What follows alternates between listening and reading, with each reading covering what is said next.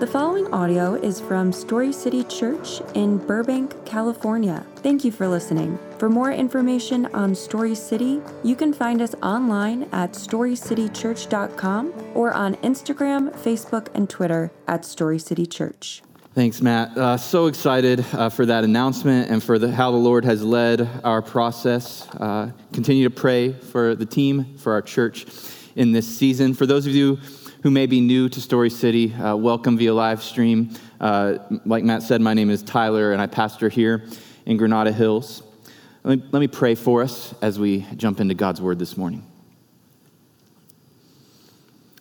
Father, as we come to your Word and read the account of how your church, the church of which we are a part right now in this moment, was birthed through the bold proclamation of your gospel, would you stir up within us faith and remembrance and trust in your gospel of Jesus Christ crucified for sinners?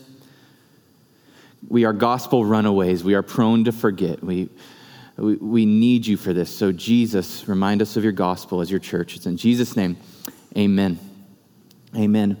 My family moved to Modesto, California, which is about 4.5 hours north of here, from Denver, Colorado, when I was 10 years old in 1993.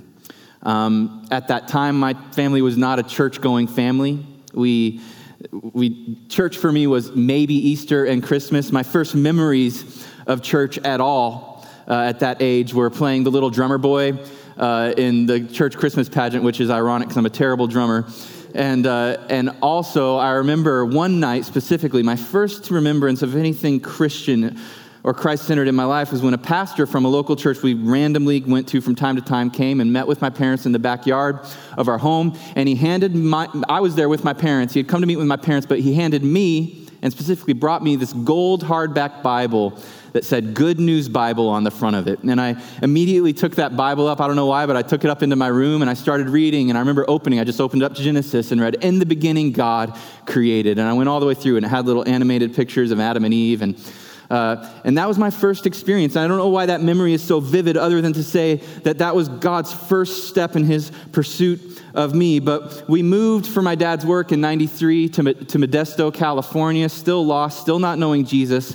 And were quickly invited to church by neighbors 2 houses down. And their names were Mildred and Elwyn Johnson. Great names, Mildred and Elwyn Johnson. And they invited us and we went. I don't know why, but my family decided to go. And little did we know, this was going to be our first mega church experience by our standards. I remember walking into this church, 1,500 people seated, lights and great sound, and just looking at my family as a 10-year-old kid going, what is this? This is crazy. My dad and mom looking back at me going, I don't know, son. This is not like any church we've ever experienced.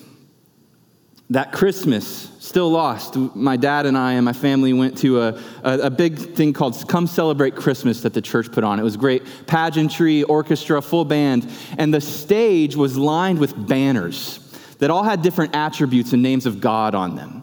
And I remember as this kid with no knowledge of God or Jesus or the gospel, looking at these banners and reading them and not understanding what most of them meant, but there was one banner that really stood out. It was this banner that had a picture of a lamb on it, and it just said simply, the Lamb of God. And I remember sitting there at 10 years old looking at that banner going, what in the world does that mean? The Lamb of God? God has a lamb? What is he, a shepherd, a farmer? I don't understand. What use does God have for a lamb? And I just remember looking at my dad, 42 years old at the time, and saying, Dad, what does that banner mean, the Lamb of God? My dad looked back at me, and I can remember he stared at it for a few seconds, and almost there was like a little tinge of shame in his eyes, but he just looked back at me and said, I have no idea. I don't know what that banner means. And we got on with our night, we listened to the music, but a matter of weeks later, that banner and its significance, this concept of the Lamb of God would start to become clearer in the spiritual eyes of my family. See, my dad sat weeks later in that auditorium as a 42-year-old man with a history, lifelong atheist who had walked away from God and the drug addiction in his teenage years, who had recently sobered up and started getting his life together. And the gospel of Christ crucified for sinners intersected with my dad's soul, cut him to the heart, and my father placed his trust in that Lamb of God who he had not understood for his salvation. And that filtered down into my whole family. My mother soon after came to Christ. Me and my brother through Sunday school and shortly thereafter would come to Christ. My whole family's now in ministry. My brother's a worship pastor. My dad has been in ministry for 24 years. The Holy Spirit, through the gospel, intersected my family. We stood weeks earlier staring up at that banner with no idea what it meant. Clueless. Not realizing that in that moment, and the reason that memory is still so sharp, crystal clear in my mind of all the instances in my life, not realizing that in that moment, that Lamb of God on that banner was in lion form, pursuing the souls of my family. He was going to intercept us through his gospel with grace and mercy and forgiveness, give us an eternal purpose, set our eyes on something different, and radically transform the rest of our lives. See, somewhere between our blank-faced stare at the Lamb of God, who takes away the sins of the world, whose blood atoned for my sin and my dad's sin and the sins of the world, and that moment of salvation that came to my family, here's what happened. Somebody, probably several people, faithfully and simply proclaimed the gospel of Christ crucified for sinners, and the Holy Spirit eventually allowed us not just to hear it with our ears, but with our hearts. And we placed our faith in Jesus. We repented. We were baptized. We received the gift of the Holy Spirit. And I thank God for the men and women along the way who boldly stood and preached Jesus to my family, simply and clearly and powerfully. We were saved by the gospel of Christ crucified for sinners. And what we see in Acts is what happened in my family, happening as a pattern in the lives and hearts of thousands of men and women in Jerusalem, and a church being birthed, a church being born through the proclaiming of the gospel of Christ crucified for sinners. And both sides of that statement are implicit in the gospel. Christ crucified. That's God's part in the gospel. Christ was crucified for us. He gave his perfect life on the cross so that we could come to him by faith through the grace that he freely gives and be saved from a purposeless, meaningless life seeking fleeting pleasures into a glorious mission with him and an eternity fixed in heaven. That's God's part in the gospel. He's the initiator. He's the activator. He's the source. He gives the fruit. Our part in the gospel, for sinners. Christ crucified for sinners. There we are. There I am. What's my role in the gospel? I contribute only the sin that made Christ's sacrifice necessary. That's my role in the gospel. My sin is great this morning, but my Savior is greater. And if you're in Christ, that's true of you too. See, this is what we gather for as a church. We are not gathered this morning. I promise I'm going to get to the text soon. We are not gathered this morning for a self-help seminar. We aren't gathered to get our to-do list in order. You don't need a drive-by guilting of being told how bad you are and how to get better, and you don't need to be told you're a special, unique snowflake with a great purpose in the world apart from the gospel. What we gather for in the church is the gospel. Whether we gather online because we must, or we gather on a lawn, or we gather in church as we all long to be together, all of that is secondary to this. However we're gathered, wherever we're gathered, we do so to proclaim the gospel of Christ crucified for sinners, the only hope this world will ever know. And as we see in Acts 4 today, and we're going to see as we continue to walk through the book, the gospel of Christ crucified and resurrected from the grave in glory is a pattern throughout the book of Acts. The pattern is this: the gospel is proclaimed simply and boldly, modeled in acts of love, and the church grows. And then opposition comes, and the gospel goes forward through that opposition. It's the pattern. It's what we're going to see. As a quick review to get us to Acts chapter 4, I'm going to cover a lot of ground here. Acts chapter 2, the church is born at Pentecost. The Holy Spirit falls. Peter boldly proclaims the gospel. Here's a sample of that. Chapter 2, verse 23. This man, Jesus, was handed over to you by God's deliberate plan and foreknowledge. And you, with the help of wicked men, put him to death by nailing him to the cross. Peter speaks to this crowd at Pentecost. But God raised him from the dead, freeing him from the agony of death, because it was impossible for death to keep its hold on him. Peter is bold. Peter is clear. Peter is simple. Peter is filled with the Holy Spirit, and he speaks. And we read in chapter 2, verse 37, that when the people heard this, they were cut to the heart. And they said to Peter and the other apostles, "Brothers, what shall we do? How do we respond to this gospel?" And Peter replied, "Repent and be baptized, every one of you, for the forgiveness of your sins." What does coming to faith in Christ look like? It looks like being cut to the heart, first and foremost, and we can't skip this part, by the reality and weight of your sin against a holy God. But then, immediately healed through and through to the uttermost by the free gift of salvation through the life, death, and sacrifice of Jesus Christ on a cross. And then, once the Holy Spirit has illumined those realities, responding by faith and responding in repentance, being baptized. And we read here that day, 3,000 were added to their number. What number is that? What number is that? 3,000 were added to what number? To the church. The church is born. There's a number. They know who they are. They know what the church is and who's in the church. There's 3,000 of them at this point. And hear me, I want us to feel this link. Because that church of 3,000 was birthed 2,000 years ago, we stand here today in Granada Hills. You stand in your living room, wherever you're listening to this, as a part of that same church. What happened there caused what's happening today. This was the birth of the church from Jerusalem to the ends of the earth, LA included. In Acts chapter 3, as Matt unfolded yesterday, Peter and John healed the first miracle, a 40-year-old man who was lame from birth. And we read of how a great crowd was astonished and amazed as they saw this man who they've seen and walked past thousands of times.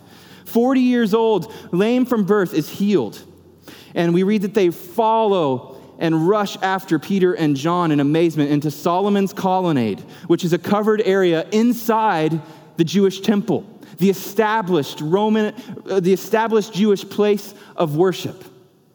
They run in, following Peter and John. And we read in Acts chapter 3, verse 11. I don't want us to miss this, because this has implications for the rest of the sermon today. Acts 3:11. While the man held on to Peter and John, this man who is just healed by the power of Jesus Christ, which filled Peter and John. I just picture him wrapped around the leg, hanging on Peter with joy and thankfulness in his heart, weeping for what has just happened, dancing, amazed that his legs work after 40 years of being lame. While the man held on to Peter and John, all the people were astonished and came running to them in Solomon's colonnade. And here we read that, no surprises, Peter seizes this opportunity with this great crowd to do what?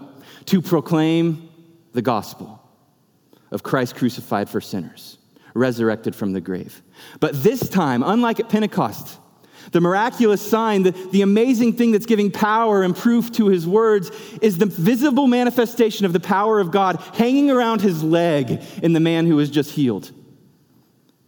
It's a testimony of the reality and power of Christ crucified for sinners to those who are seeking and to those who would oppose it. The healed man is a picture of Jesus. Church, here's a first principle for us this morning. The gospel moves in power when the church marries the bold proclamation of God's word to acts of mercy done in love. Our gospel manifests itself and proves itself and is made unsilenceable, unmutable through acts of love done in mercy. The two have to walk hand in hand. And they will in any vibrant, spirit-filled church. And we read that the number of those who believed the church continued to go greatly in response to Peter's second sermon. Chapter 4, verse 4. Many who heard the message believed. So the number of men who believed grew to about 5,000 men. So the church has grown from 3,000 to 5,000. That's fast growth. That's multiplication. That's exponential. That's spirit growth. But in chapter 4 of Acts, as we continue, we're going to continue to see, and we just saw the exponential growth of the church taking root, but we're also about to see the first opposition to the gospel, the first persecution of the church. See, the church is only weeks old at this point. It's weeks old. These are infants in their faith, with the apostles leading the way. And already, persecution comes. Opposition to the gospel comes. Persecution has been normative for the church since the beginning. The lack of persecution is an exception. Persecution is the norm throughout church history. Chapter 4, verse 1 through 3. The priests and the captains of the temple guard and the Sadducees came up to Peter and John while they were speaking to the people. So they didn't wait for them to be done. They're going to interrupt. They're going to run in. The priests, the captain of the temple guard, the Sadducees, interrupt Peter and John. They were greatly disturbed, because the apostles were teaching the people and proclaiming in Jesus the resurrection of the dead. They seized Peter and John, and because it was evening, they put them in jail. They put them in jail until the next day. To give us a clear picture of what's just happened, I want to help. Who were these men? The priests, the captain of the temple guard, what's that? The Sadducees, who were they? Well, the Jewish priests, there were 24 of them. They served 2 weeks at a time in rotation, and they oversaw all the teaching and sacrifices of the temple. So they were the schooled religious men of the day. And they didn't like that Peter and John were teaching, and they certainly didn't like that they were proclaiming the Christ that they had just crucified, and they certainly did not like that thousands of people were clamoring and listening and coming to faith. The captain of the temple guard here, picture the Jewish employed head security guard of the temple. Rome was in occupation of this territory, and Rome liked order. And so the Jewish people had security guards at the temple to maintain order. So what was this guy upset about? He did not like the disorder because it was going to get the Romans involved. And that doesn't go well for them. And then the Sadducees. The Sadducees were a religious sect, a minority religious sect, but they oversaw all temple worship at this time. And here's what's unique about the Sadducees. They only believed the Pentateuch, the first 5 books of the Bible, were the divinely inspired word of God. And there's nothing in the Pentateuch about the resurrection, so they denied the resurrection. They completely and fully denied any reality of a bodily resurrection. So Christ's resurrection was a great threat to their power and their teaching. And we read that all 3 of these groups were greatly disturbed. That's strong language in the Greek. The only other time that word, greatly disturbed, which is translated from the Greek, is used is in Acts 16:18, where Paul encounters a demon-possessed little girl who keeps screaming out behind them, following him for days, saying, "These men are servants of the Most High God, come to bring you salvation." And Paul gets so annoyed by it that he turns around, tells her to be quiet, and casts the demon out because he was greatly annoyed. These Jewish authorities are annoyed. They are bothered. They are incensed by what these apostles dare to do in their temple. This was a moment of reckoning for them. This new little movement called Christianity, full of Christ followers, it's not so little anymore, and it's on their doorstep. It's in their living room. And it's moving in power. People are being healed in its name. Thousands are coming to faith. This is a huge threat to their establishment of power. And they respond how? By putting Peter and John in prison because they don't know how else to silence them. Second principle this morning. When the gospel is proclaimed, it brings salvation and it encounters opposition. When the gospel is proclaimed, it brings salvation and it encounters opposition. Both should be expected in the life of a Christian and in the life of a church. Quickly, 2 reasons the gospel encounters opposition. The first reason the gospel encounters opposition when it is faithfully proclaimed is that the gospel is full of implicit and explicit truth claims. It's full of truth claims, claims to absolute authority. And those truth claims contradict and they expose a world that opposes them. What are some of those truth claims? There is a God would be an absolute truth claim that many in our world deny. Even those who are on the same page with us on the reality of a God, a creator, might disagree with us on this, the gospel implicit claim that Jesus is that God, that he stands above all other gods, that all other gods are not gods at all, that Jesus is the exclusive way to be saved, that sin is real and must be dealt with and has consequences, that we must repent, that we do not belong to ourselves but to God. And that's the biggest one, I think. See, if God is real, if the gospel is true, I'm not my own.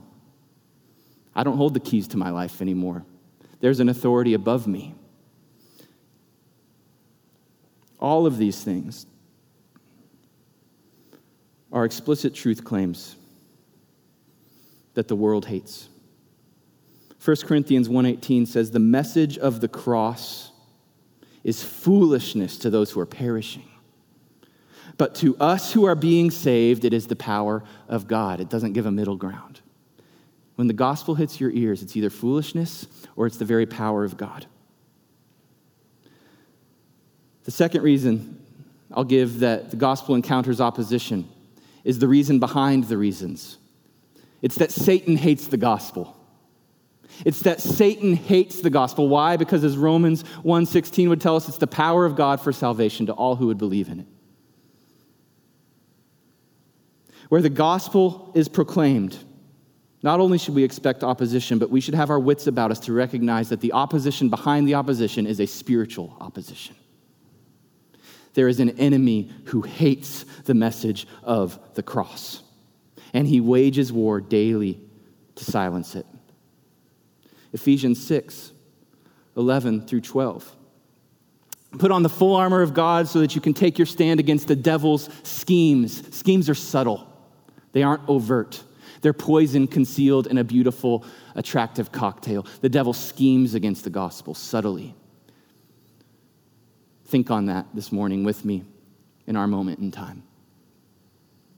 Our struggle is not against flesh and blood, but against the rulers, against the authorities, against the powers of this dark world, and against the spiritual forces of evil in the heavenly realms. Church, Satan schemes to silence the gospel. He hates it. Did you know that Paul himself, the Apostle Paul, mighty Paul, wrestled with the temptation to soften his gospel? That he wrestled with the temptation, that he fought spiritual warfare against the temptation to soften and silence his gospel? Where am I getting that from? I'm getting it 6 verses after Ephesians 6:11 through 12, right after he speaks and gives his great treatise on spiritual warfare and how to wage it. Ephesians 6:19 through 20. Pray for me also, he writes, that whenever I speak, words may be given to me, so that I will what? Fearlessly make known the mystery of the gospel, for which I'm an ambassador in chains. Listen to this. Listen to Paul. Pray that I may declare it fearlessly, as I should. Let me ask a question. Why does Paul need to ask for prayer? Why does Paul need to ask for prayer that he would proclaim the gospel fearlessly if he's not feeling temptation to not do so? If he's not fighting a war to soften, if he's not experiencing fear, there's comfort in this for us because you and I both know that it can be scary to share the gospel boldly. Paul wrestled with the same things. So this would be a good prayer for us this morning, to pray for one another. The same prayer Paul needed, we need. Pray for me. I pray for you that we have the boldness to share the gospel plainly and fearlessly, as Paul says it, as we should. Satan schemes to silence the gospel. The gospel is full of implicit and explicit truth claims that contradict and expose those who oppose it. So the gospel encounters opposition. Verses 5 and 6, chapter 4. The next day, the rulers, the elders, and the teachers of the law met in Jerusalem. Annas the high priest was there, so were Caiaphas, John, Alexander, and others of the high priest's family. So this is a familial, this is the Sanhedrin. It's 71 men, 71 of the most influential and powerful Jewish men in Jerusalem. And they've gathered together because they got to deal with Paul and John and figure out how to silence this gospel.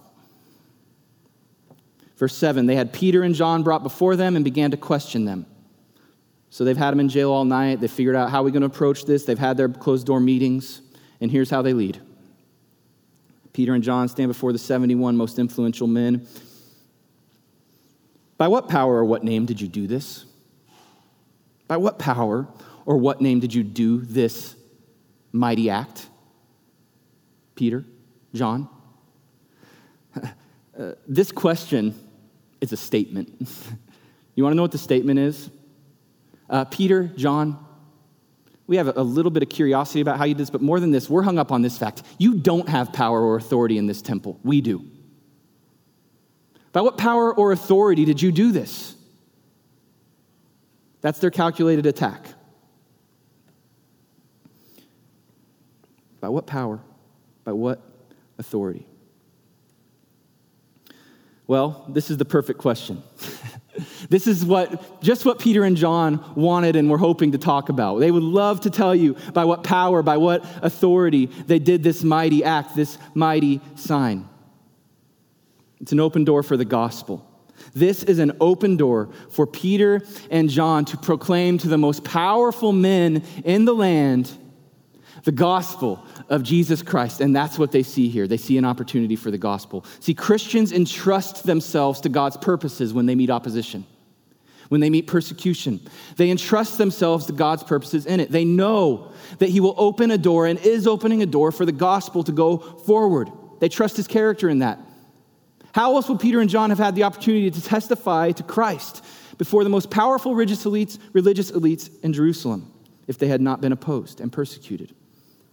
Here's a principle for us.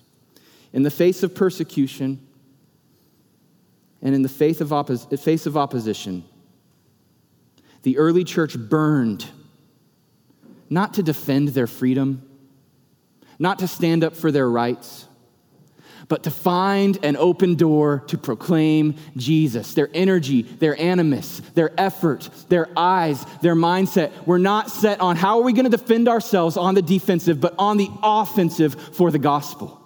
What is God going to do in this? What can God do through this? How can the gospel move forward? Church, is that our mindset? In the face of opposition, is our energy focused on the gospel advancing? Is there a gospel gravity pulling our souls forward in boldness? Verse 8. This is great. Then Peter, filled with the Holy Spirit, said to them, rulers and elders of the people. So just pause. Peter was full of the Holy Spirit. What does that mean? What does it mean that he was full of the Holy Spirit? The most simple way we can say this is to say that he was not full of himself, that he was emptied of his flesh, that the Holy Spirit had taken over. He was fully thrusting himself in weakness upon Christ, upon the gospel. He was mindful of God's reality and forgetful of the other realities of the men that surrounded him. He was weak enough in himself to be strong in the Lord. We need this in the face of opposition and persecution. We need to be filled with the Holy Spirit. Verse 9 and 10, if we are called, this is Peter continues, if we are being called to account today for an act of kindness shown to a man who was lame and are being asked how he was healed, then know this, you and all the people of Israel, it is by the name of Jesus Christ of Nazareth, whom you crucified, but whom God raised from the dead, that this man stands before you healed. Again, the pattern emerges. The gospel proclaimed. The Holy Spirit fills Peter, and it marks, I think we can say his response here to them is marked by three things. First, it's a reasonable response. It's a reasonable response. He starts by saying rulers and elders. He puts them in their rightful place of authority. Peter begins by acknowledging their position. He's not here to attack them with ad hominems. He's not here to insult them. to gratify his flesh. He's here to testify to Christ. And so his speech is going to be seasoned with salt. The Holy Spirit makes him reasonable. But not only that, the Holy Spirit makes him shrewd. It makes him wise. He's not rolling over. He's not playing dead. Where am I getting that? He says here, rulers, if we are being called to account today, for an act of kindness? We're being called to account for an act of kindness shown to a man who is lame? Is that not a good thing we've done? This statement is a shrewd indictment on those who are indicting him. He's saying, look, what we've done here is good. It's unarguably good. It's manifestly good. It's hanging around my leg right now. This guy couldn't walk, and now he can walk. Why am I being called to give an account for this? It begs the question, is what you are doing in this little tribunal you've ordered good? He's shrewd. I wonder if Peter was thinking of this moment when he wrote 1 Peter 2:12. Live such good lives among the pagans. Live such good lives among the pagans that though they accuse you of doing wrong, they may see your good deeds and glorify God on the day he visits us. It makes Peter reasonable. The Holy Spirit makes Peter shrewd. And lastly, the Holy Spirit makes Peter bold. It makes him courageous, him and John. He says here, Christ, Jesus of Nazareth, that's the name we've done this in. There's no other place. There's no other authority. He's the one, and you crucified him. But the gospel is available to you too, Sanhedrin, 71 men. You can be saved in this moment if you will simply put your faith in him and turn from your sin. Church, it's hard to speak the gospel in general sometimes, and it can be extremely hard to speak it when you know the people you're speaking it to will oppose it. Especially if, like in this case, they can imprison or beat you or worse. Peter does it anyways, full of the Holy Spirit, reasonable, shrewd, and bold. Begs the question, who in my life, who in your life is hard to share the gospel with? Who is that person that you just think in your mind, oh, that would just be a bad day if God asked me to share the gospel with them? That'd be hard. That'd be uncomfortable. It might cost me a relationship. It's worth considering here that the gospel moves in power when it's proclaimed and it meets opposition, and our call is to faithfully steward it and proclaim it. Verse 11 and 12. Peter continues, Jesus is the stone you builders rejected, which has become the cornerstone. He's quoting and pointing back to Psalms 118, saying, this is prophesied about. It's happening right now. Verse 12, salvation is found in no one else, for there is no other name under heaven given to mankind by which we must be saved. At the risk of redundancy, again, Peter is clear. He's simple. He's direct.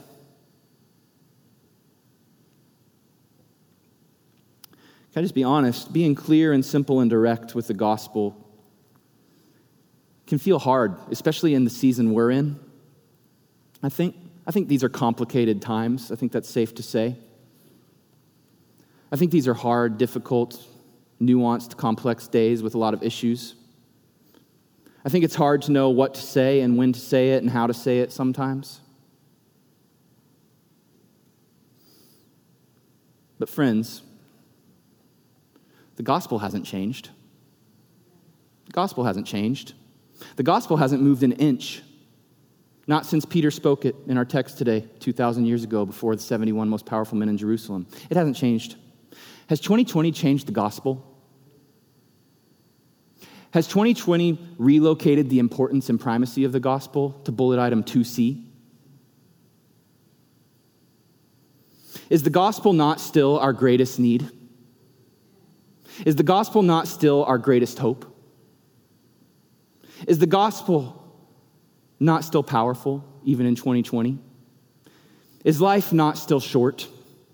Is death not still certain? Is eternity not still waiting for every soul? Does every heart not still long to know that death will not ultimately steal everything away from us in the end, every valued relationship and possession? Do we not still long to know that all we love and value won't end 6 feet under the ground in decomposed nothingness? Is it not still true that we either die in Christ with our sins forgiven and covered, saved by faith, bound for a glorious inheritance that can never fade, spoil, or perish? Or that we die apart from Christ in our sin, bound for a real eternal place called hell? And is Christ not still risen from the grave?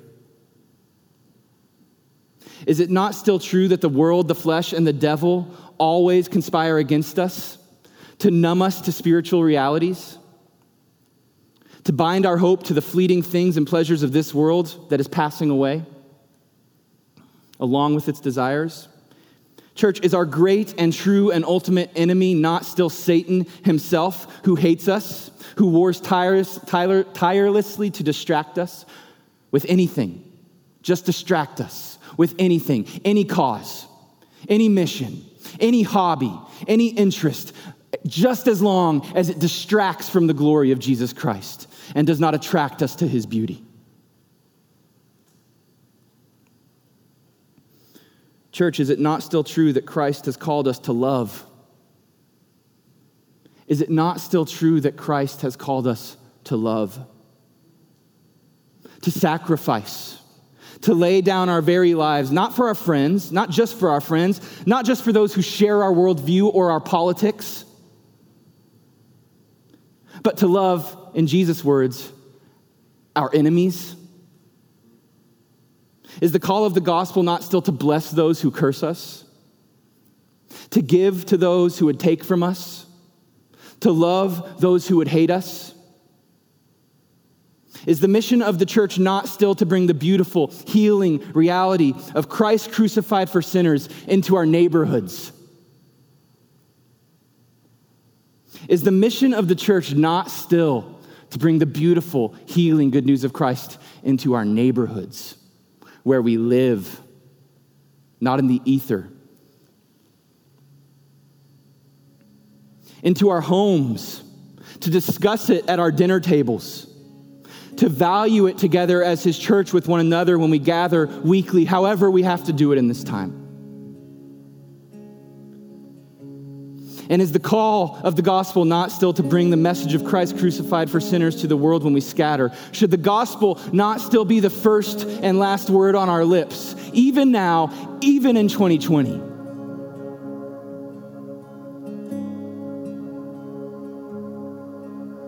Is the gospel not still our only hope of healing, our only hope of renewal, our only hope of restoration?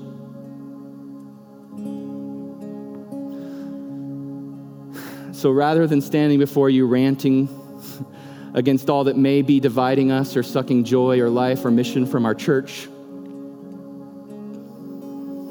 I just want to lay these questions before you for your consideration and mine, and ask you with me,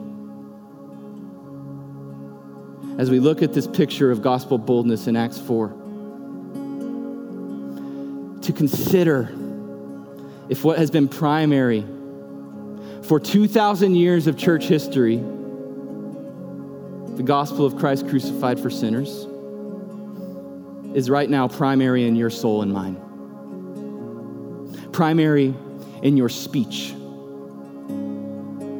Primary in your affections. Primary in private, God help us. Primary in public. Friends, is Jesus not the only name under heaven given to mankind by which we must be saved? Must be saved. 1 Corinthians 15, 3-4, Paul writes this: "For what I received and passed on to you as what? As of first importance." First importance. That Christ died for our sins according to the Scriptures. That he was buried. That he was raised on the third day according to the Scriptures. Praise God Almighty. It happened. Our faith is alive and active and well, and we are saved.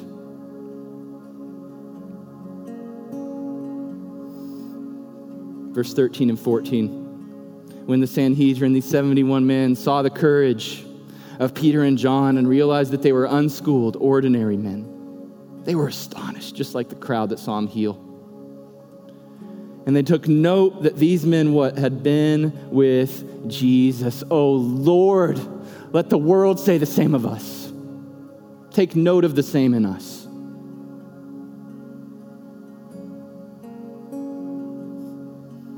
And they didn't like seeing it. They wanted to silence it. They were there to shut it up. And then we read this. But since they could see the man who had been healed standing there with them, there was nothing they could say.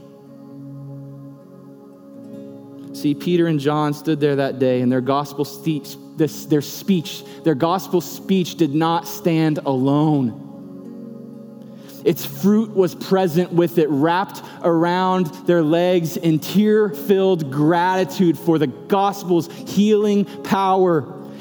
And the Sanhedrin had nothing to say to it. The gospel of too many churches is a words-only gospel. The gospel of too many churches speaks with no one wrapped around its leg. Healed by the gospel and gratitude. As a testimony of its goodness and power to those who would seek to silence it. May the gospel of Story City Church be a gospel not only with a bold and pure mouth, but with dirty hands and feet from serving those who need it the most in love. God, help us with that. Because when the world sees a church, when the world sees that church, when the world sees a church that treasures the gospel so fiercely and deeply that they not only proclaim it boldly, but they embody it with acts of mercy done in love that benefit the community, that benefit the poor, that benefit the weak, that benefit the marginalized and those in need. When the world sees that church, they see a Jesus they can't silence, they can't shut up, they can't deny, and they can't explain away. Oh God, make us that church. It's the church the city needs.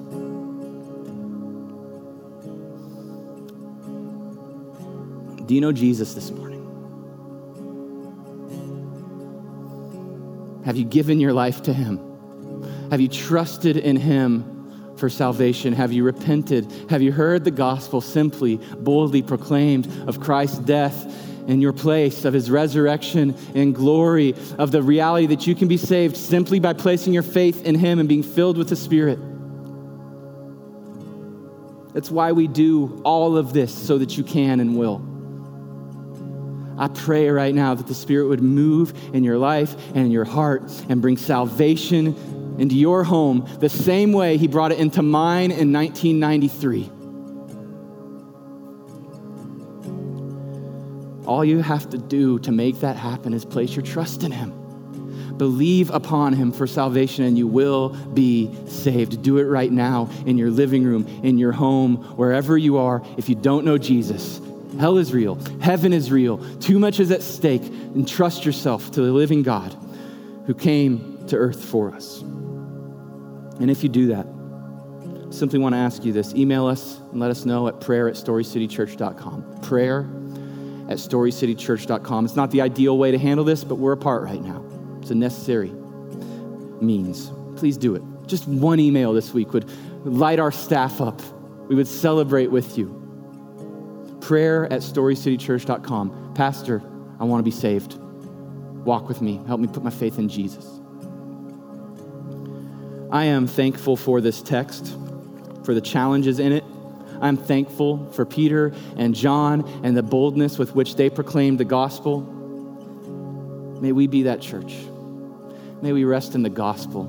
This week, I would love to just see social media lit up with gospel testimony in our church. Just lit up, flashing. I was, but God, and now. Filling Facebook, filling Instagram. I would love to know and hear stories of our neighborhoods, of finally stepping across that invisible barrier between us and our neighbors, asking them to have dinner and sharing the gospel with them. Let's pray. Father, thank you for Jesus Christ crucified for sinners. Thank you that church and preaching and worship and life are about him, his glory, his kingdom. Thank you that the gospel is still advancing and that it still saves. Father, make Story City that church that we read about in Acts, preaching the gospel boldly, with dirty hands and dirty feet running towards those in need. Help us to marry together the bold proclamation of the gospel and good works done in love and mercy that flow from the gospel. Thank you. For all this, we trust you, Holy Spirit. In Jesus' name, amen.